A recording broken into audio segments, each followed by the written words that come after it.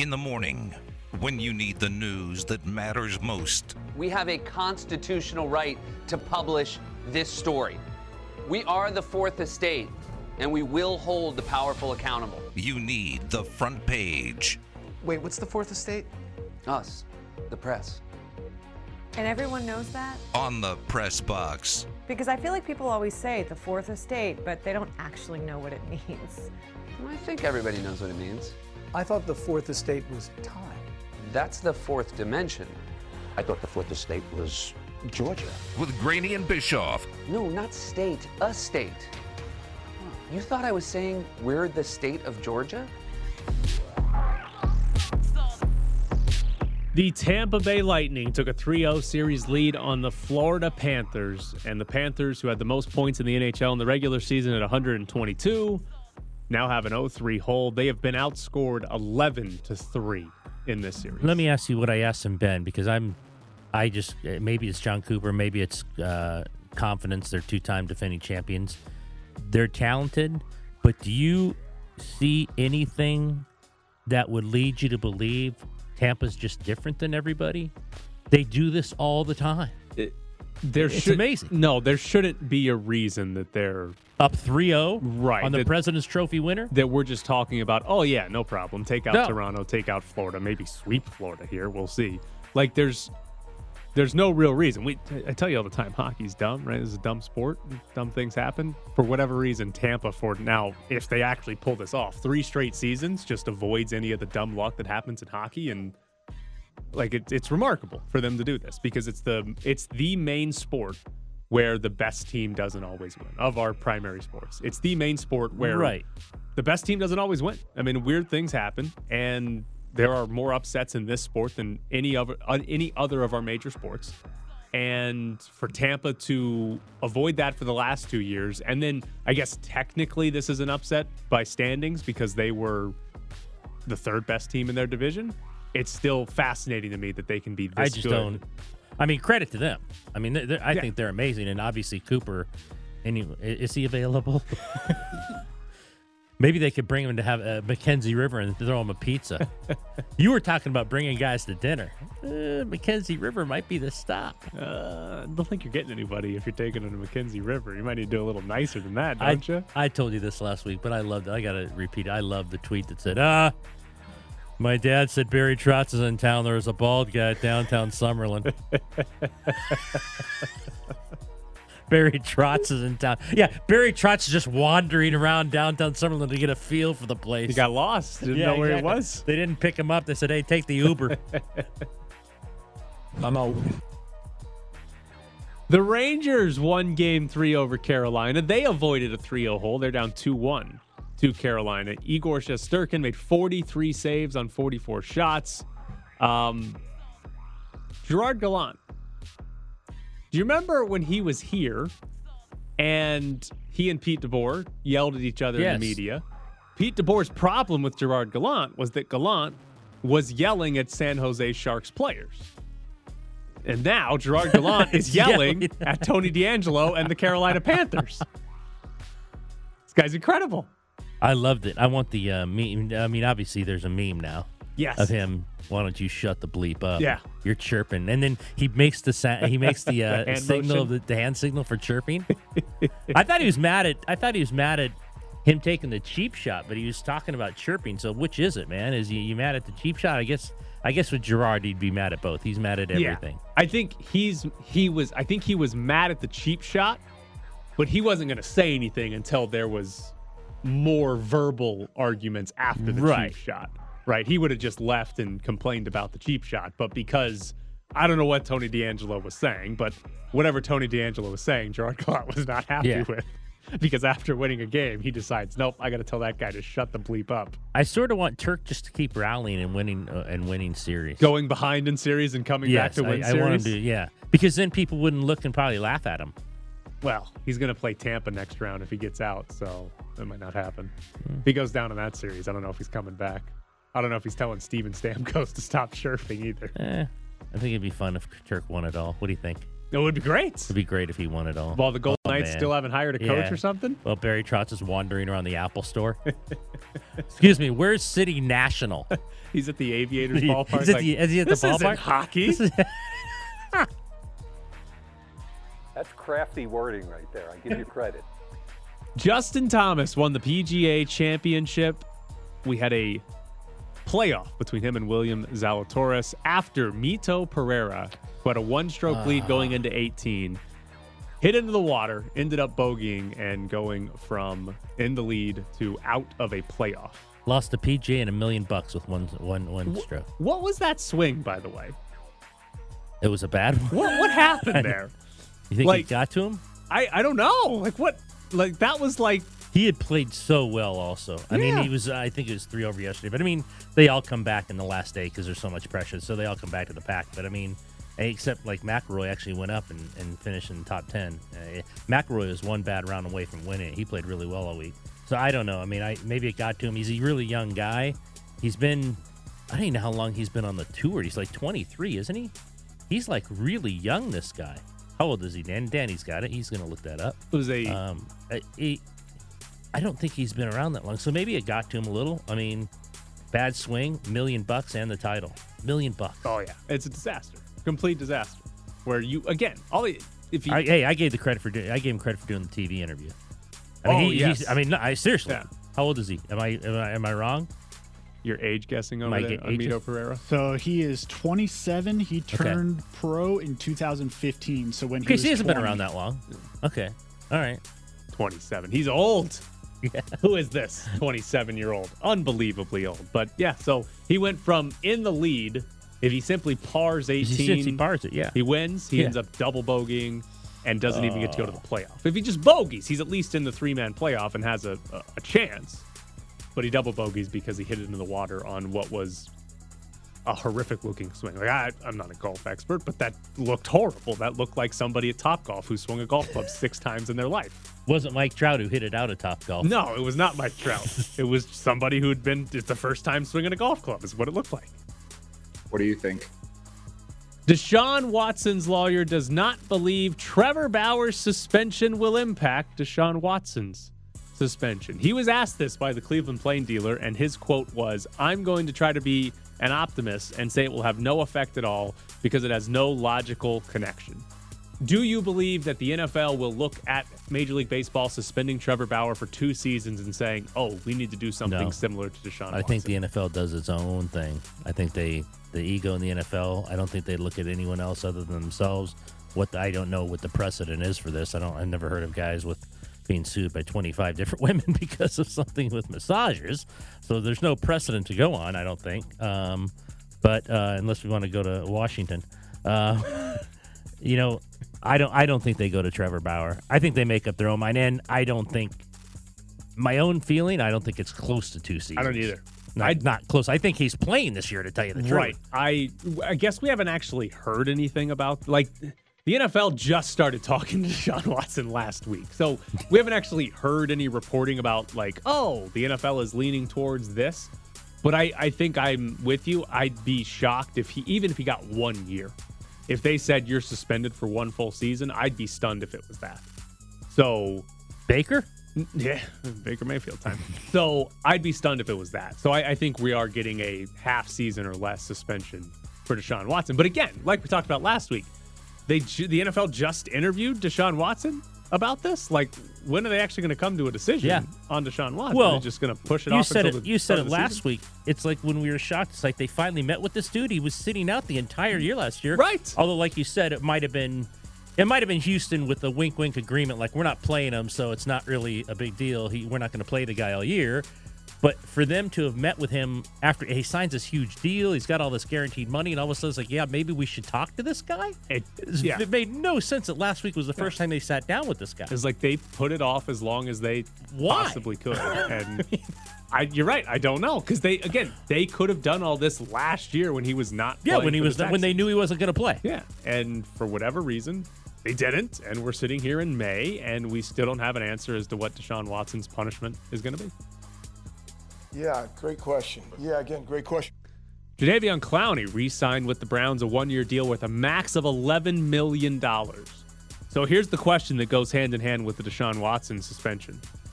What are the Browns next year as far as playoffs go? Are they a contender for the postseason? Are they the third best team in that behind division? Baltimore and Cincinnati, probably. Probably ahead of Pittsburgh. We don't know what Pittsburgh's quarterback situation is going to be. So third is what, 9-8, something like that. Maybe 10-7 if they're the third best team. Yeah, I mean, here's the thing with the AFC. What is it? You can count out 11 teams, not including Cleveland. 11 teams: Buffalo, New England, Miami, Indy, Tennessee, Cincinnati, Baltimore, and all 4 teams in the AFC West. That's 11 teams that think they are going to the playoffs this year. It's a lot of teams. Only 7 get to go. If Cleveland has, let's say, Deshaun Watson gets a 4-game suspension, Cleveland will think they're going to the postseason too, right? Yes. If he gets like 10 or more, then Cleveland Then probably not. Yeah, all right. But if Deshaun Watson's able to play 13 plus games, Cleveland's going to be team number 12 that thinks, hey, we can go to the postseason this year. It's a crazy conference because, again, that's 12 teams. 7 go. That means 5 of those teams are going to have a failure of a season by not making the playoffs. And many could have good records. Right. So being the third best team in the AFC North probably means you missed the playoffs at the end of the day. So that's going to be, I'm very curious to see what the AFC looks like as far as record goes for the wild card spots, because the other part of this is even if all those teams are good, they're not all going to have good records because they're going to play each other. They're going to have to beat up on each other. And so you could have like a 9-8. We'll just use the Raiders. The Raiders could be 9-8, and that could be a wild card team because everybody else beat up on everybody, and there's enough parity that everybody's 9-8 or 8-9. So the Browns are interesting because if they get Deshaun Watson for 13 games or something, they're in this mix too, where they're thinking we're a playoff team. Happy to move on to the next question here, Aaron. The Las Vegas Aces beat the Phoenix Mercury 100-80 on Saturday. The Aces now 3-0 against Phoenix on the year. They won't play Phoenix 3 of 7 games. They don't play in the rest of the season. Unless they meet in the postseason. Phoenix did not have Skylar Diggins-Smith in this game. She was sick. They also obviously don't have Brittany Griner, so they didn't have 2 of their best 3 players. But the Aces outscored Phoenix 38-18 in the third quarter. After leading by just 2 at half, it was the franchise record for points in a quarter. This team good, or is they just beat up on Phoenix? Well, they just beat up on Phoenix. I think they're really, really good. Don't think they're great defensively yet, and Becky Hammond after every game will tell you that. They could beat someone 138. She's like, we gave up 80 points. We gave up 80 points. I don't like it. You have this down there. This was pretty funny because Darren Waller was there, and he was going crazy, standing up, like cheering every time this happened. I didn't know this. I was at the game. I didn't know that if the opposing team misses 2 free throws, they get a slice of pizza. Yeah, if somebody misses both free throws on the same trip to the line. Right, yeah. right. Miss 2 or miss twice, get a slice. Get a slice. Yes. I mean, I heard that like 10 times. And Darren Waller, every time someone missed the first one, was standing and like cheering, like you can't afford some pizza. They really need to get. Waller wants the they free really pizza. need to get this guy a new deal. So it's a great promotion, especially when somebody misses the first free throw because everybody starts cheering. Yeah. But what was great about this is the Aces blowing out Phoenix, right? There's 2 seconds left. Their clock could just run out, and the refs called a foul. Right. So there's 2 seconds left in this blowout of a game, and the crowd was probably louder than it had been at any point because whoever went to the line for Phoenix missed both free throws with 2 seconds left in a blowout game. And that was over 5,000. I assume it's coupons. They didn't let everyone go up and get the slice. Then I assume it's like a voucher. You take your ticket stub, and that game. Yeah, I think you have to do it that day. Wow, I don't know if I'm standing in line for that slice. No offense, I don't know how good I have not had the pizza at their Michelob Ultra. I think it's just their food court in Mandalay Bay. So it's not the concession. Can you see if you're working at that pizza place in the food court, the swarm of people coming at you like, oh my God, someone missed 2 free throws and you have to give away a slice? It would take forever to get that slice. If I was those employees, I would pray everyone made all their free throws. Oh, why would you want that craziness coming at you? I'd quit and go say, hey, is the Panda next door hiring? Exactly. That food court right there at Mandalay. All right, coming up next, we'll jump into the Raiders and what their offensive line is going to look like this season. We're back to the press box with Graney and Bischoff. What position is Alex Leatherwood playing this season? Educated hot take. Right tackle. Vinny Bonsignore, who you can hear on Raider Nation Radio, in the Review Journal wrote, Alex Leatherwood will be given a chance to move back to right tackle and regain his starting job. We had that quote earlier in the offseason from Josh McDaniels about Leatherwood where he said, we know what he was drafted for, and we're going to give him an opportunity to do such. He was drafted as a right tackle. And if you remember, Leatherwood started at right tackle last year, 3 games, got moved to right guard. Wasn't very good. No. He was the lowest graded tackle in the NFL by Pro Football Focus. When they moved him, he ended up being graded the 80th out of 82 guards after they moved him. So didn't really work out at either position. The reasoning that Vinny gave in his story is that, one, Denzel Good, who got hurt last year, is healthy at the moment. It's offensive line, so guys get hurt quite a bit. But at the moment, Denzel Good, projected healthy, and might be their second best offensive lineman behind Colton Miller, so he should be starting at one spot. And then John Simpson and Dylan Parham, the kid they drafted in the 3rd round, are going to be battling for one of the other guard spots, which would leave right tackle open. And Alex Leatherwood's main competition there would probably be Brandon Parker. And Parker hasn't exactly been good in his, 3 or 4 years now in the NFL. So Leatherwood wouldn't have a whole lot to beat out to be the starting right tackle. Is that good? Oh, I don't know if it's good. I just gave you the hot take that I think he's going to get the best shot of starting there. I mean, he was the worst right tackle in football last year. So how much could he have improved over the last year? I'm not going to say he has improved. I'm not going to say that, but improved to the level that he's going to be very good, I'm not so sure. Offensive line is one of the main positions where guys see more of a jump from year 1 to year 2, right? And we saw it with Colton Miller. He wasn't as bad as Alex Leatherwood was. Yeah, but good. He wasn't good in his first season, but he became, average and then good. And then last year, what was he? I think number 5 by Pro Football He's great Focus last in year. tackles. So, there is definite, signs that offensive linemen improve at a pretty significant rate after year 1. So there's reason to believe Alex Leatherwood will not be the 80th tackle in the NFL next year. But does that mean he's the 60th 74th? best tackle? Right. I mean, that's still not good if that's the case. If you told me, hey, he's going to be the 40th best tackle in football, you probably take that and you say, great. It's a 2 times jump? Right. But you say fantastic. But I don't think that happens. I don't think that happens. I think that's too big of a jump to expect from Alex Leatherwood. And reading Vinny's story, I don't think he explicitly said this, but also got the insinuation that this is their offensive line.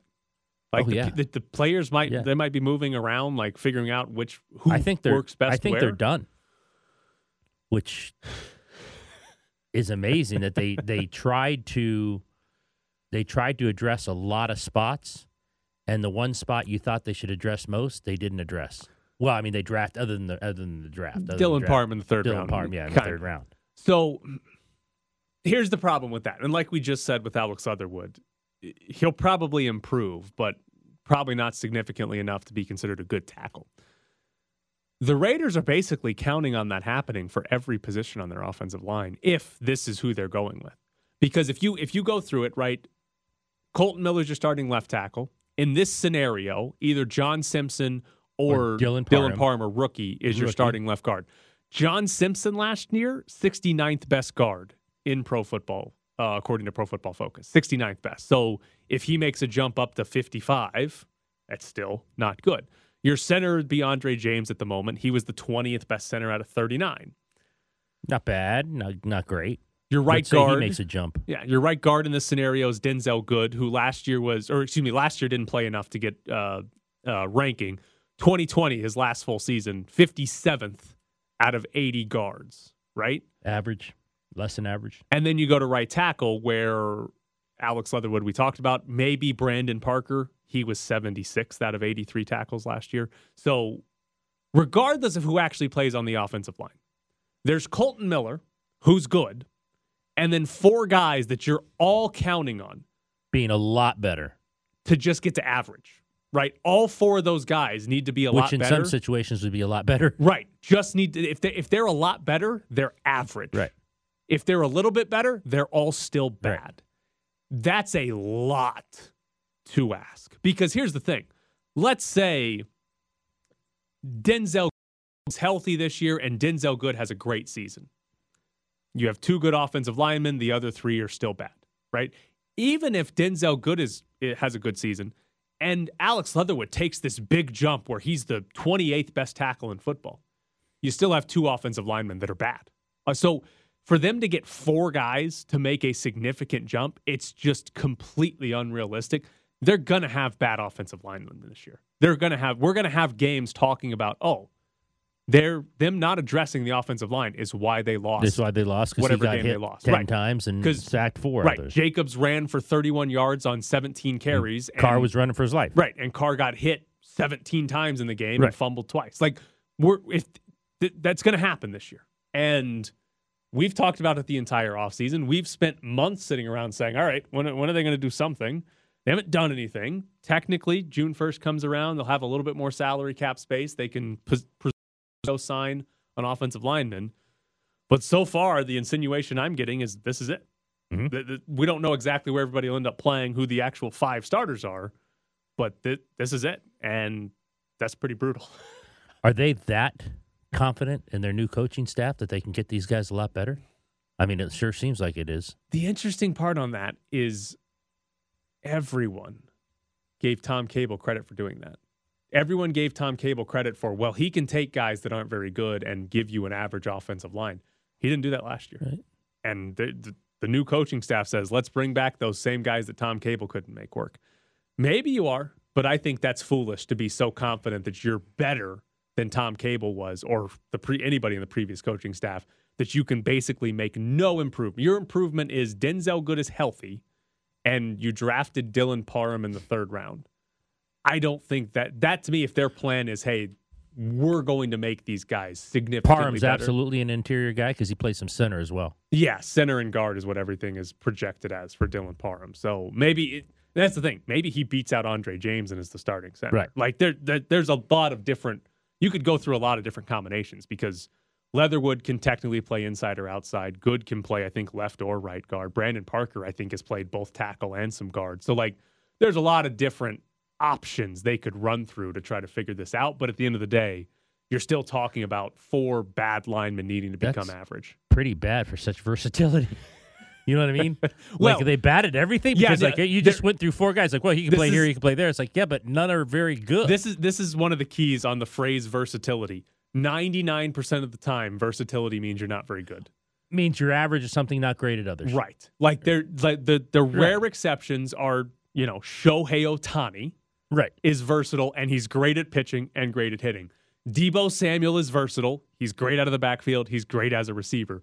But the majority of the time when somebody's versatile, it just means they're not very good at anything. They're maybe average at a lot of things, and they just because if they were really good at one thing, they would have been stuck there a long time ago. If Leatherwood was really, really good at right tackle, then that's what he would be. Never would have played right guard in the NFL. If he had been good at tackle, when they moved him, did they say he was versatile?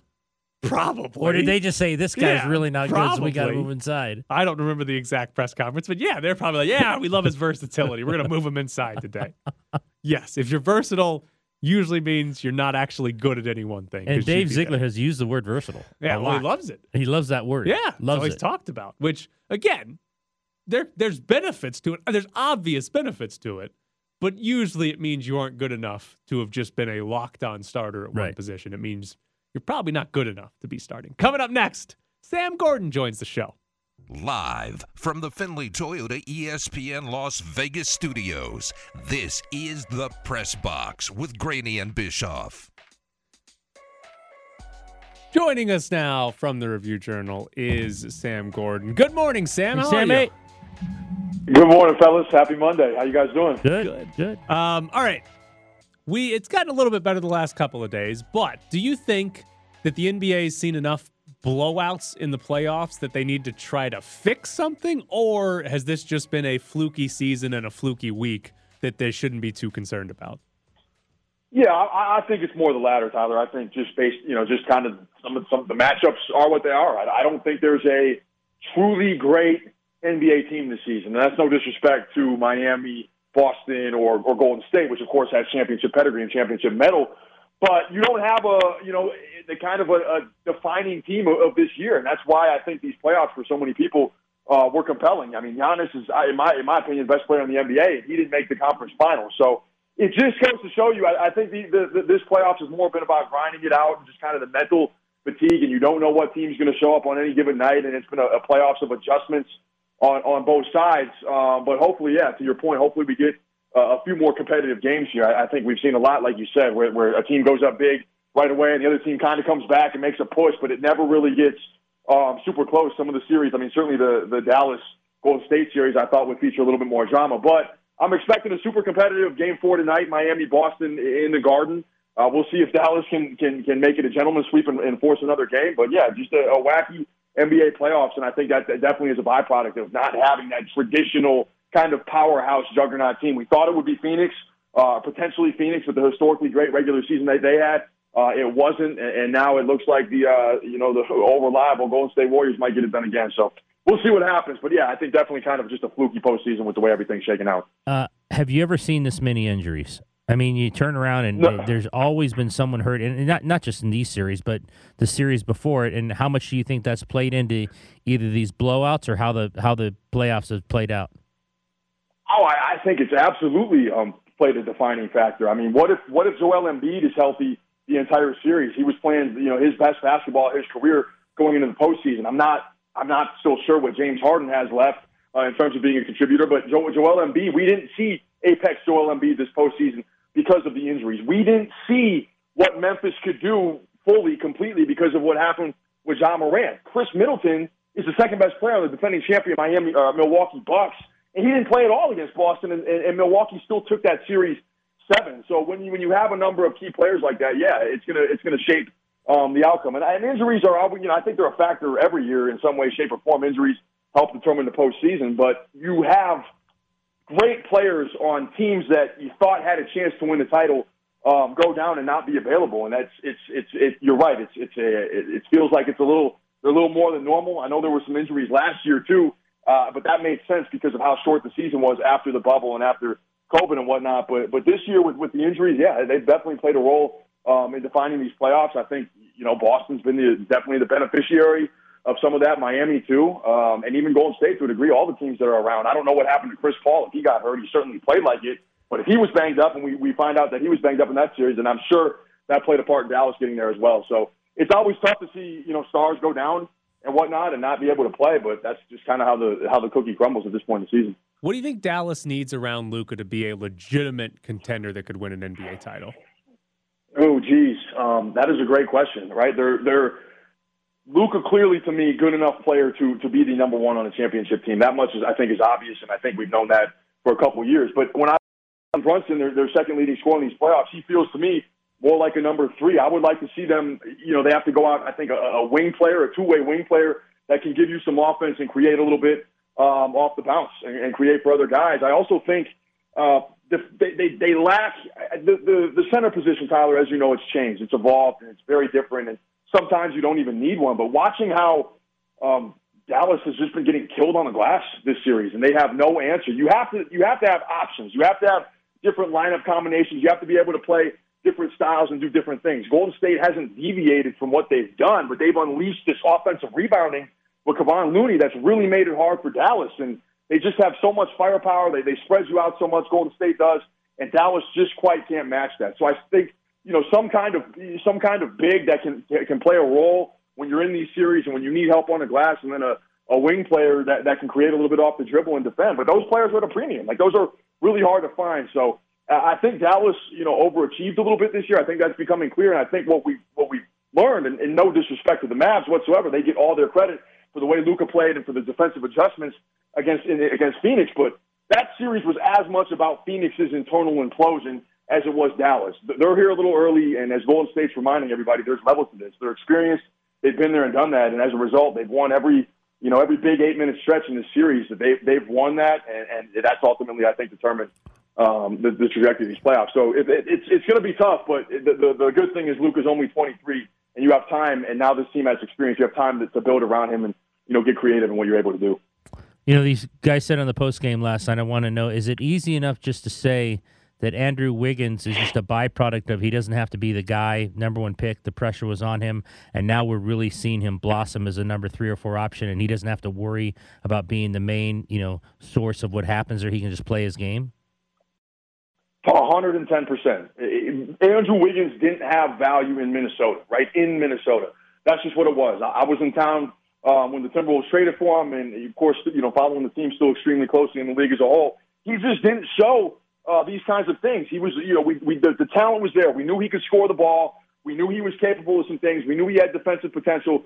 But for whatever reason, it just didn't work in Minnesota. And Minnesota's a team that's changing its culture now, that's reshaping the trajectory of its franchise with Chris Finch and Anthony Edwards, and new ownership with Alex Rodriguez and Mark Lowry. But at that time, it was one of the worst. I mean, it's one of the most dysfunctional organizations in the league. And he's not the type of player that's going to transcend that. And it really seemed like there was a lot of apathy in Minnesota about trying to transcend that and power through that. But in Golden State, championship team, championship culture, where you have great veterans, great coaching, great front office, great ownership, all these resources in place. And to your point, all they're asking him to do is defend really hard, run the floor, knock down, take and make open shots and attack closeouts. And he's doing it to a T. I must say, I didn't necessarily foresee this when this trade happened, but when you take a look at his skill set and the things that he did showcase that he could do well, they fit perfectly around what Golden State wants to do with their offense, with their superstars. I have to tip my cap to Andrew Wiggins. He's been excellent.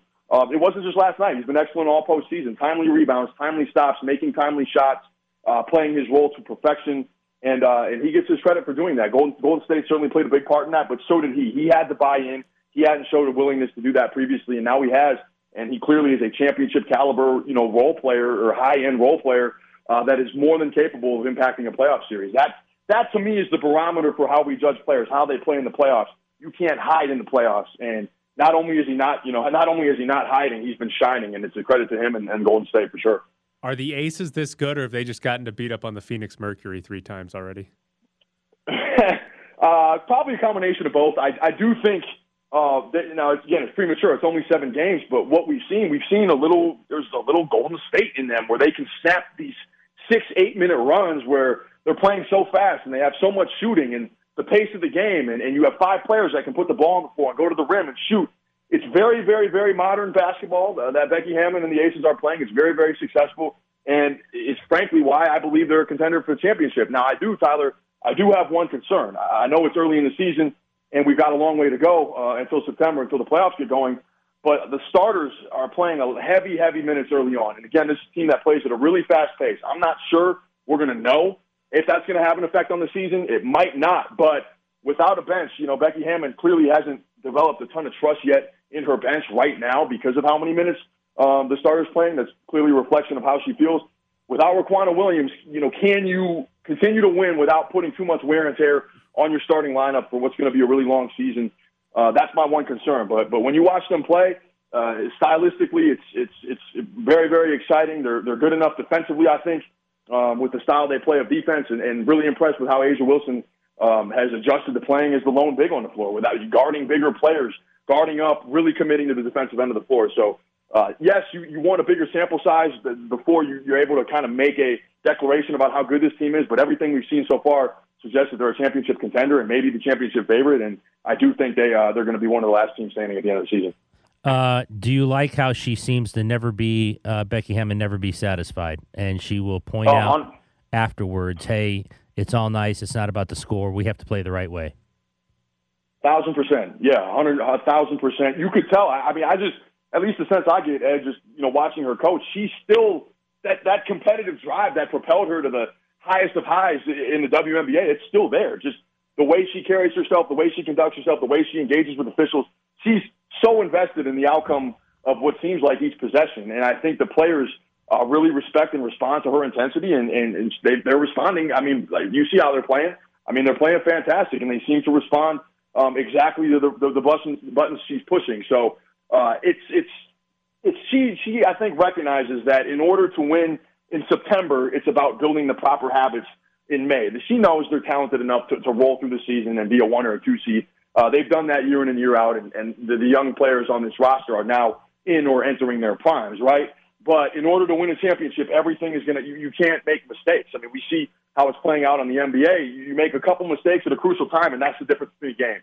So ironing out those habits right now, I think, is crucial. And, the Aces, I'm sure, hope that pays dividends down the road. It's certainly what she's trying to do. And 6-1 with, the most exciting team in the league and probably the most, one of the most talented rosters. It looks like it's definitely working. Can she bring herself off the bench? She certainly, I think it would certainly help, right? Based on how their bench is playing right now. Well, he is Sam Gordon from the Review Journal. Sam, as always, we appreciate it. All right, thanks, guys. Thanks, Anytime. Sam. Have a great Appreciate week. it. Hope to talk soon. Miss twice, earn a slice. Miss twice, earn a slice. Here's a stat for you. WNBA 5-player lineups. The second most used 5-player lineup this year has played 72 minutes. The number one is the Aces starting lineup, has played 135 minutes. Almost double. She actually went to the bench yesterday. They were up by 30. Yeah, but I mean, in the first half, she did it so much to where two people on press row go, "Hey, there's more than one person checking in. Look at this." The part that I found funny about the bench is I don't know if I think it was Sydney Colson. I don't know if she got hurt or something, but they had 10 players dressed right for the game, and they're winning by like 30 in the fourth quarter.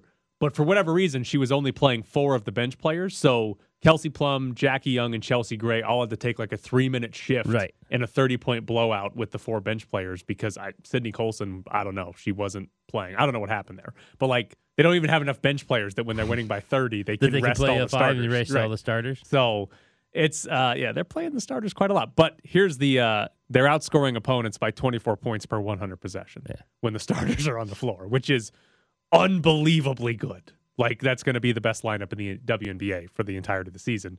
But they probably shouldn't play as much as they're playing right now. That might not work out very well. Coming up next, are the Oilers actually good? You're sitting in the press box with Graney and Bischoff on ESPN Las Vegas. Follow them on Twitter at Ed Graney and Bischoff_Tyler. Do you believe in the Edmonton Oilers? I believe in the Edmonton Oilers for this round. For this round, not going forward. Calgary going home. I believe in the Edmonton Oilers this round. Is that because the Avalanche are likely waiting in the next round? Yes. And I believe in this round because Connor McDavid can play 1-on-10 and still score. Apparently. He's amazing. Calgary's going to come back and win this series. Okay. I don't believe in the Edmonton Oilers. Okay. I think I want the Oilers to win. Oh, you have to want you have to want McDavid to win. I think I want Edmonton, Colorado in the Western Conference Final. I think that's could be a waste of 8 days, but you never know. That's a good point. It could be a waste of 8 days. Could be a waste of 8 days. But I think that's what I want. And I guess Tampa and first Gerard Gallant. Well, you want Gerard Gallant going as far as possible for obvious reasons. So, but I think I want Edmonton, but I still don't believe. I think this is prime for a Calgary comeback and looking around saying, how the hell did this happen again to the Edmonton Oilers?